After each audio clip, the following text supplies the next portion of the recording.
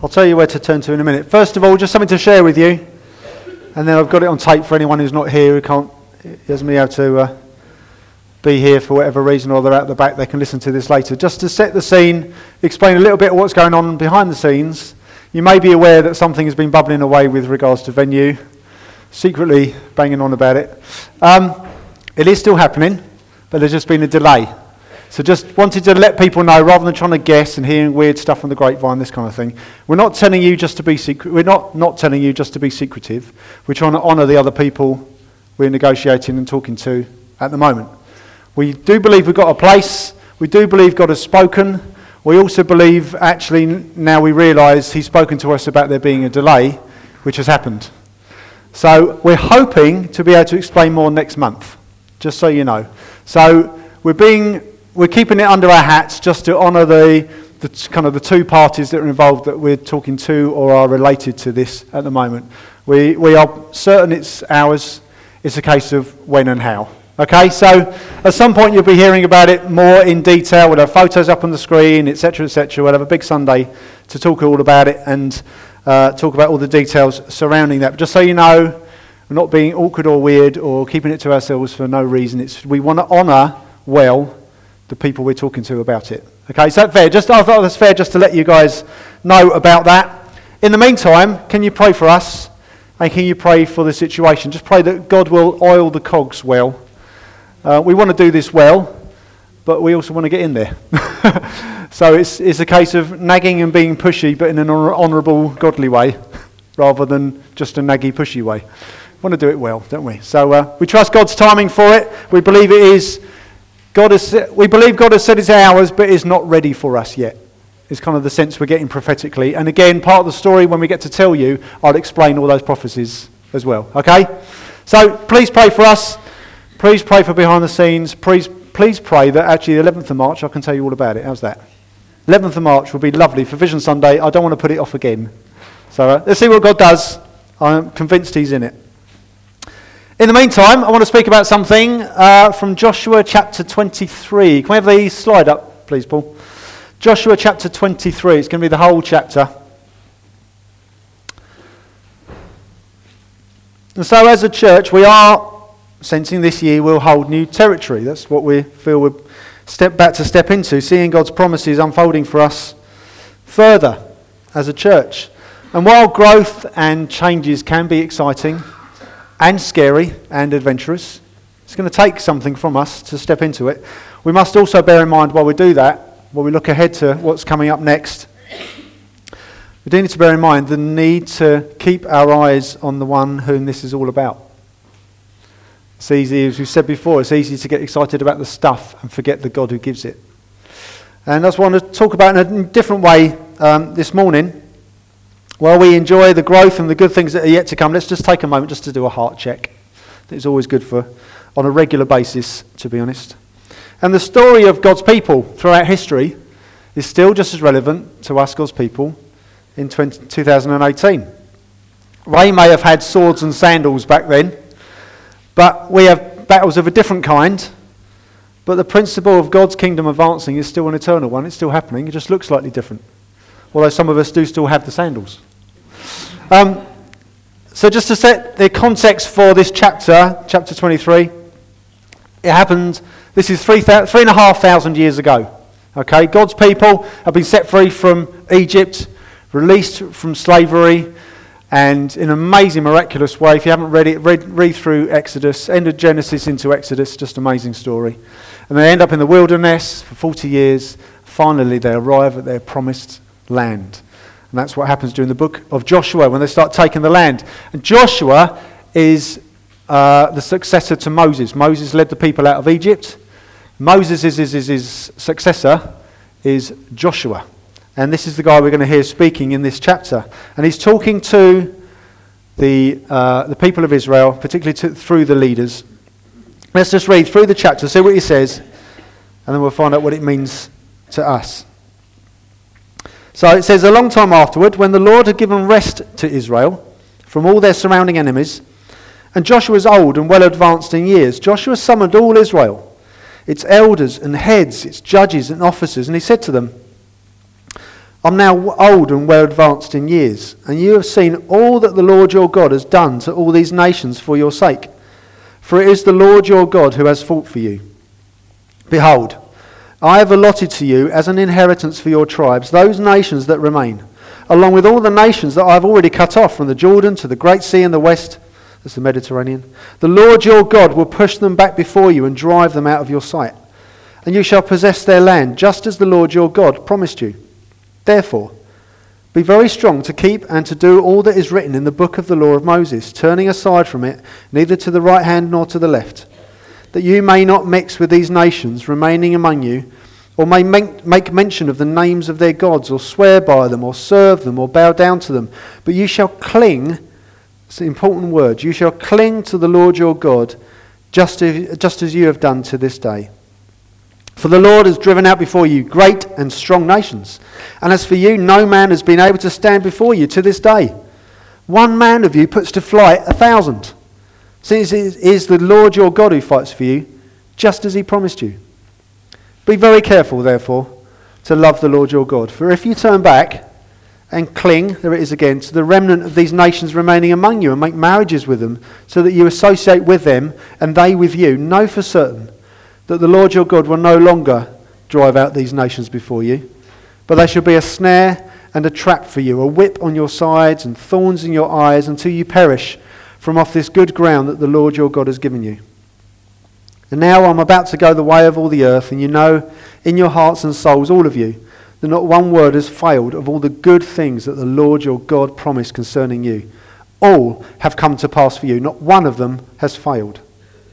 But just as all the good things that the Lord your God promised concerning you have been fulfilled for you, so the Lord will bring upon you all the evil things until he has destroyed you from off this good land that the Lord your God has given you, if you transgress the covenant of the Lord your God which he commanded you, and go and serve other gods and bow down to them.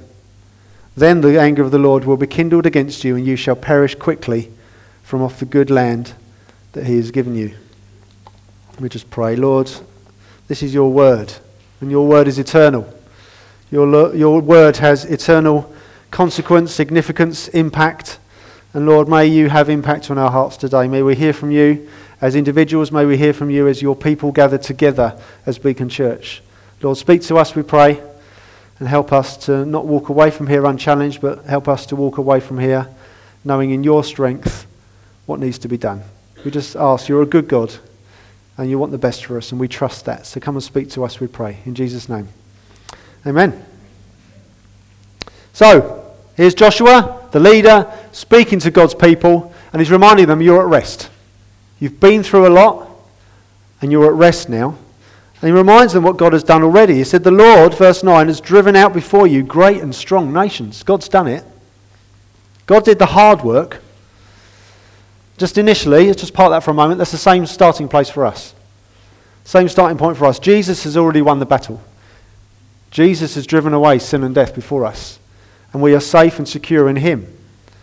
We get to join in and enjoy the spoils of war. That's what it means to be a Christian in many ways. But Joshua is then saying to God's people, there's still more to come. It's the same for Christians. When you become a Christian, you haven't got your ticket to heaven. I'm all right, Jack. I'll sit here and wait. There's more to come. There's still work to do. God driving out nations before us, but he wants to use us at the same time. So in verse 5, Joshua says to Israel, the Lord your God will push them back before you, these other nations, and drive them out of your sight, and you shall possess their land. They're there, but they haven't taken it all yet. There's still more work to do. So Israel are at rest after much advance and victory, but there's more ahead. And so Joshua is therefore giving them warnings. Because the thing is we can learn from watching God's people throughout history so often and so easily, things can turn sour because of simple complacency or willful choices. I'm sure none of God's people back in the day kind of decided to become complacent. It wasn't their heart initially, was it? Or even, no, we're going to be downright rebellious. At the time, that wasn't their heart. That's where things led. Especially after all the miracles he performed among them. We do see them moaning in the wilderness after all he's done. But none of it was necessarily outright willful to start with. It festers, starts off with a little splinter or something, doesn't it? And these are the things we need to look out for. And it still happened. They still did. They did become complacent and they did become rebellious.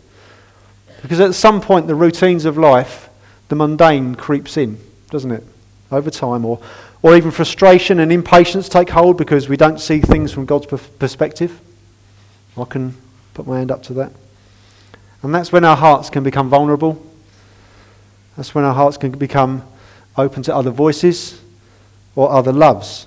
And that's why I just want to look at 3 options. We can rebel, we can compromise, or we can embrace God's will for our lives. That's what we'll look at. And we can see this happening over and over again in Israel's history, also in the church history, over the centuries, even up to and including today around the world, some parts of the church. Compromise or rebellion. It does happen. So let's just look at those. I'm going to look at rebel briefly because I think it's quite obvious what it means. We don't need to pick it apart too much, but then we'll spend more time on the word compromise. Rebel first. God is, while absolutely he is good father, and Jesus made that very clear, he is a good dad. But nevertheless, he is also unwaveringly holy. His favour is ours to receive. It's a free gift, but we must never diminish him in our eyes and think of him as of anything less than utterly perfect. And therefore, that brilliant goodness demands justice and consequence to our selfishness. That's what it means for him to be a holy God. He is so utterly perfect, he can't not act in complete justice. And sometimes we can take that kind of thing for granted. And so, in verse 16, when Joshua is saying to God's people, if you transgress the covenant of the Lord your God, which he commanded you, and go and serve other gods, bow down to them, then the anger of the Lord will be kindled against you. That's not legalism necessarily. That's not outright rules, do's and don'ts. That's about a rejection of God's good grace. That's a rejection and a spurning of their first love. Isn't it? Do you see that? They're turning away from him. It's not just about what they're turning to. That's bad, don't touch. They're turning away from something that's utterly, perfectly, eternally good. That puts a whole new spin on it, doesn't it? And he is a God who, by very nature, has to act justly. The question is whether the consequence of that rebellion will fall on our heads, or whether, by acceptance of the free gift on offer, we recognise it's already fallen on Jesus' head 2,000 years ago. Which option do you want? God is good, God is gracious, God is just, and as weak or even as vile as we may be as human beings, he was always quick to run to embrace those who turn to his freedom and his mercy. That's the good news of the gospel. That's the good news of what Jesus has done. That's the good news of how good this Father is, who is unwaveringly holy and just. Yet when we want to turn to him, he's willing to run and pick us up. But he still remains eternally holy. We must not forget that. Matthew Henry, the great commentator, he says, just as God's promises are not a fool's paradise, so his threats are not empty bugbears. We do need to take them seriously. He is a forgiving God, and once you're his, you're always his. You can't lose that relationship. When you belong to him, you always belong to him. He's a forgiving God, and his forgiveness is available to you right now if you don't know that. Speak to him. But don't for a minute assume you don't need him. Because one day, that kind of long-term rejection will dictate your eternity. This is a holy God, and rebellion is a serious matter. I'm going to leave that there because I think the rest of it's quite obvious. But the word I want to focus on most for us as Beacon really is the word compromise. Just because I sense it as a challenge to me than anyone else. Because I suggest the greatest challenge to most of us from this passage is realising the existence of our blind spots. The places where we compromise. And the trouble with blind spots is we don't see them. We're blind to those spots, aren't we? We need them pointed out, and they often tend to be outright obvious when they're being pointed out to us, aren't they? If we're willing to listen. Reality sometimes is staring us in the face. We just don't see it. We're blind to it. There's a lovely story about Sherlock Holmes and Dr. Watson. They went on a camping trip.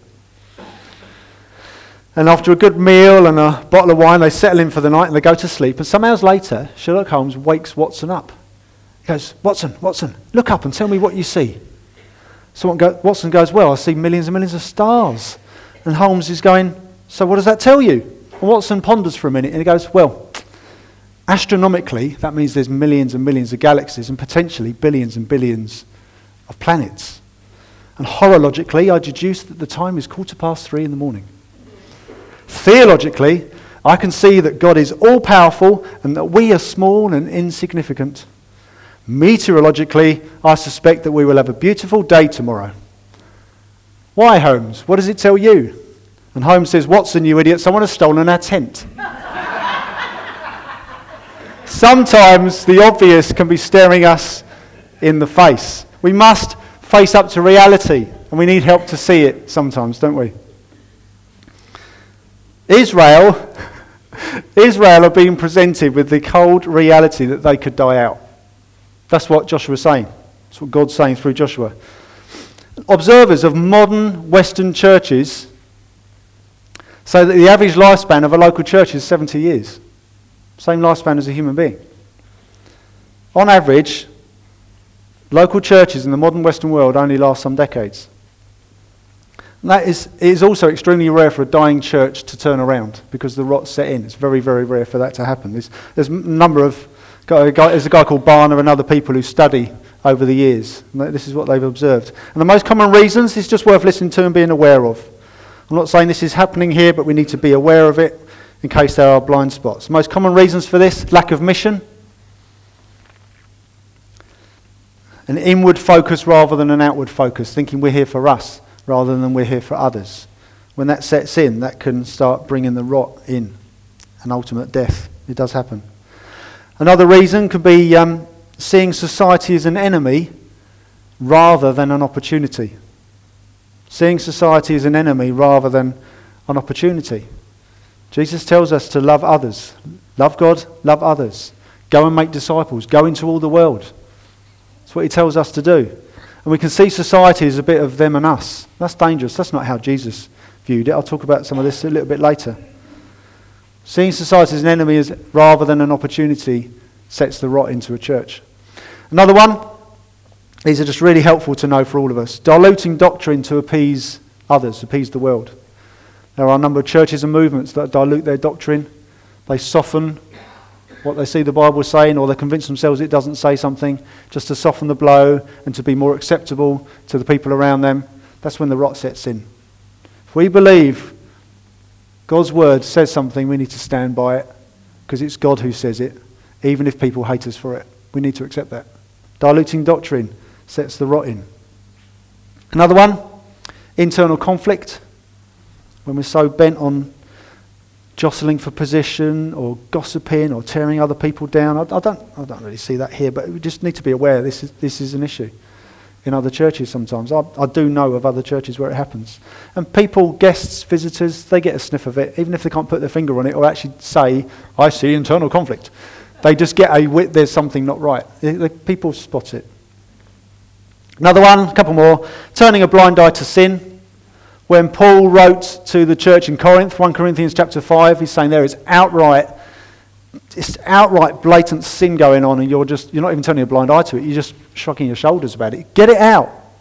Remove that man until he's repentant, because otherwise it will spread like yeast and the rot will set in. Turning a blind eye to sin can kill a church. And prioritising comfort. I talked about comfort zones a couple of weeks.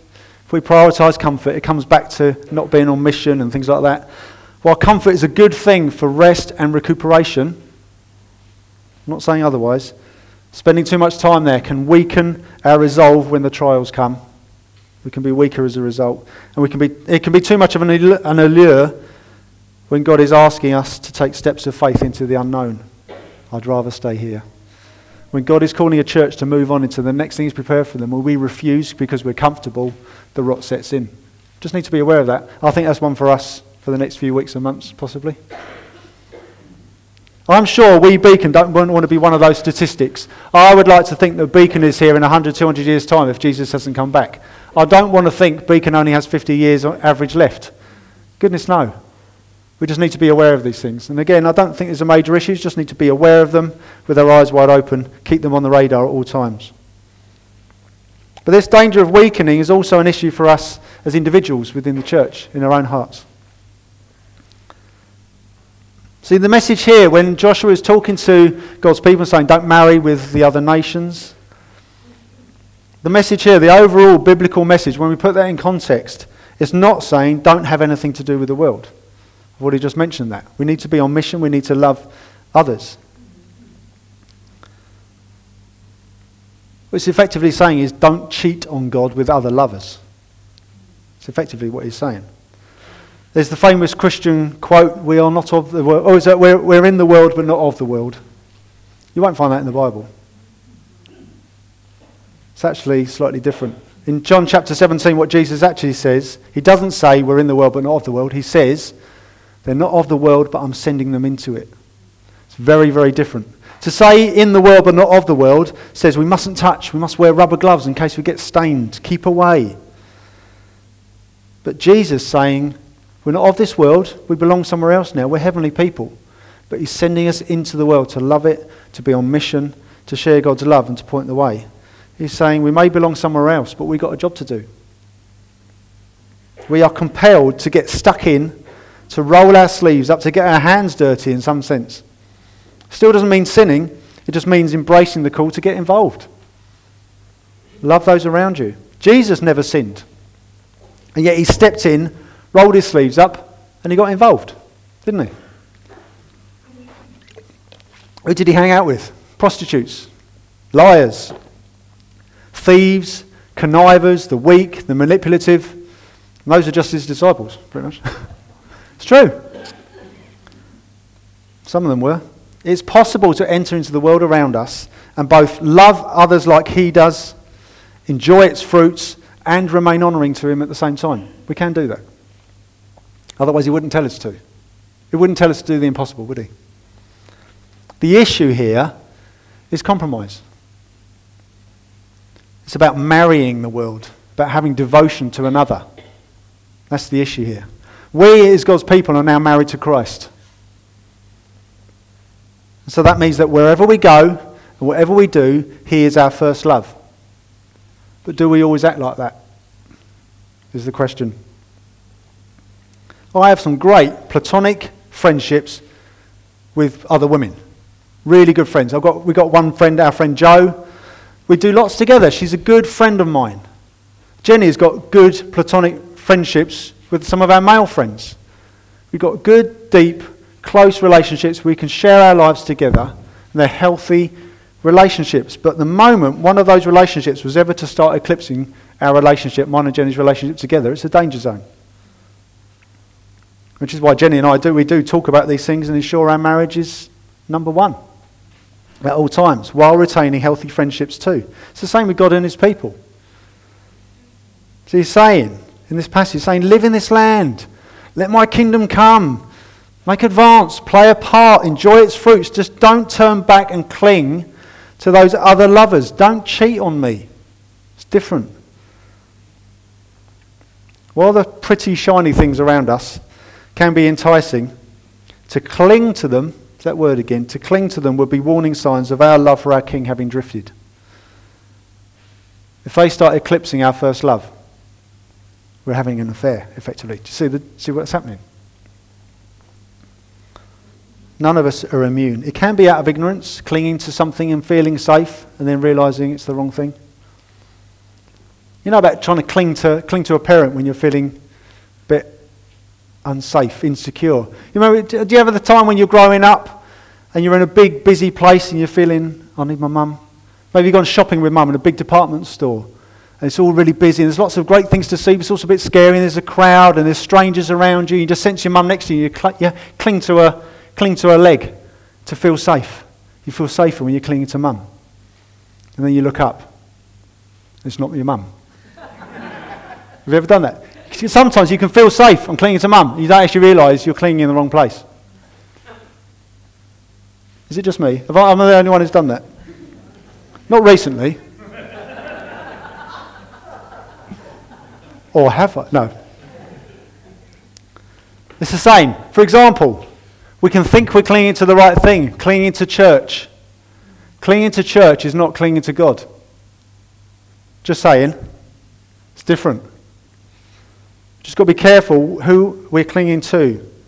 What is our first love church, or is our first love Jesus? It's a big question, isn't it? How do we find our blind spots? Here's some questions that might help. Where do you hide when you're tired?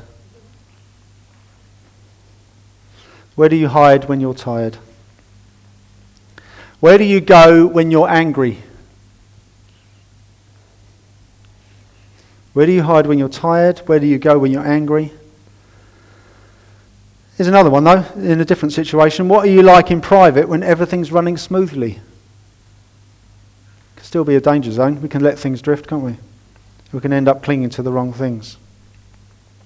For all of us, there are aspects of our old lives that we can still desire and we can still be lured by.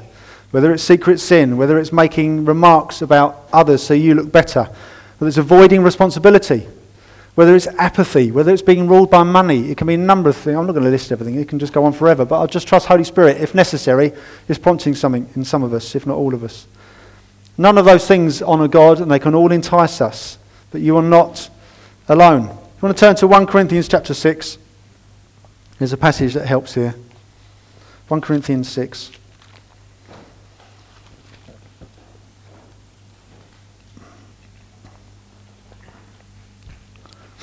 And verse 9, Paul says to the Corinthian church, the same one I was talking about earlier. 1 Corinthians 6, verse 9, Paul says, "Do you not know that the unrighteous will not inherit the kingdom of God? Do not be deceived, neither the sexually immoral, nor idolaters, nor adulterers, nor men who practice homosexuality, nor thieves, nor the greedy, nor drunkards, nor revilers, nor swindlers will inherit the kingdom of God. And such were some of you." And it's obvious to therefore be thinking on the back of that, well, yes, I recognise this, of course, I'll embrace God's way for my life. This list, you may not find yourself on that list, but there's plenty of other lists that are related. We'll find ourselves on the list somewhere. This is actually a message for all of us. Remember what you used to be like, that's the old life, and sometimes it's tapping on the shoulder going, don't worry, go back to the old ways. Go and play with the shiny things you used to play with that don't honour God. It won't matter. You still get those voices, don't we?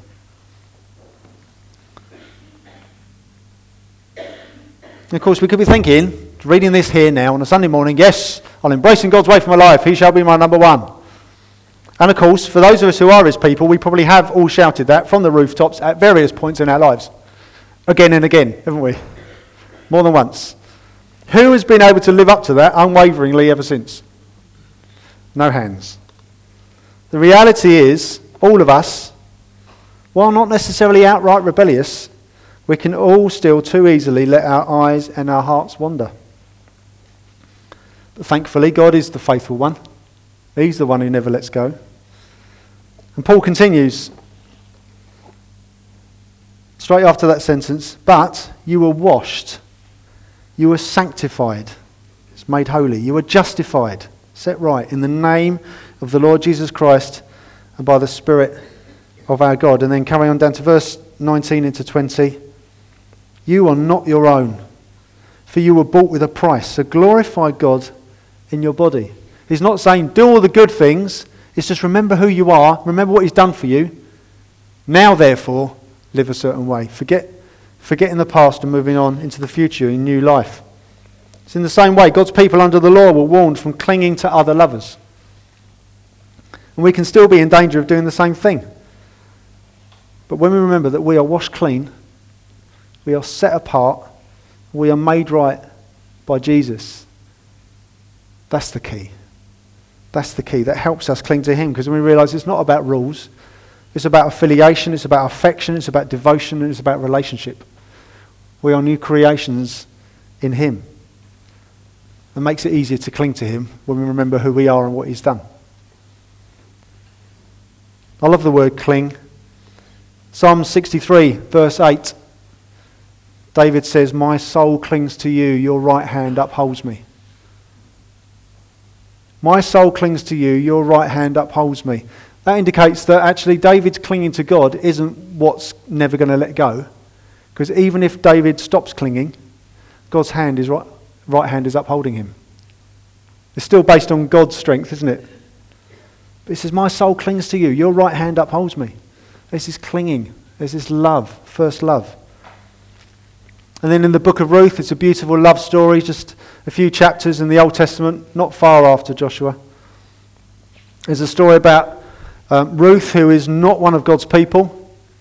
She's married one in a foreign land who has died, and she follows her mother-in-law back to the promised land, in fact, back to the homeland. And Naomi is saying to her, go. She says, you don't need to come with me. You go back to your own people. Your sister-in-law, whose husband, my other son, has also died. She goes, go back. She's gone back to her people and her gods. But the word it uses there is where it says Ruth clung to Naomi. Ruth clings to her and she says, where you go, I will go. Your God will be my God. That clinging there is this beautiful devotional relationship. It's not based on rules. It's not based on duty. It's about relationship. So I'll simply ask, what will it be? Just like the people of Israel, we've been on pause in some way as a church. We've had a time of rest. We've been in the same place for a while. Those of us that have been here at 9 a.m. every Sunday might not feel it's been a rest. But effectively we have. God's setting the scene for the next phase, the next season.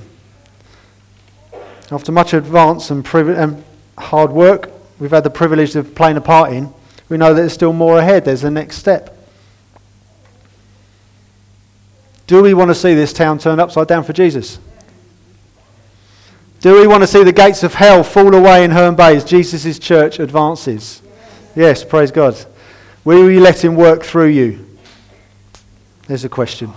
Will you let him work through you? God's promises are amazing. In this Joshua 23 verse 10, one man of you puts to flight 1,000, since it is the Lord your God who fights for you.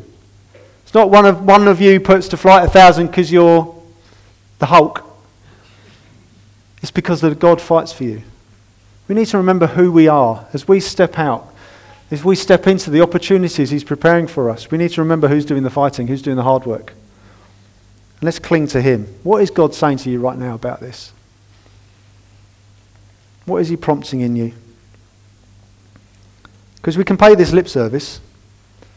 We can agree consciously with a principle, but then doing so and not being willing to do anything about it is the same as just shrugging our shoulders at God.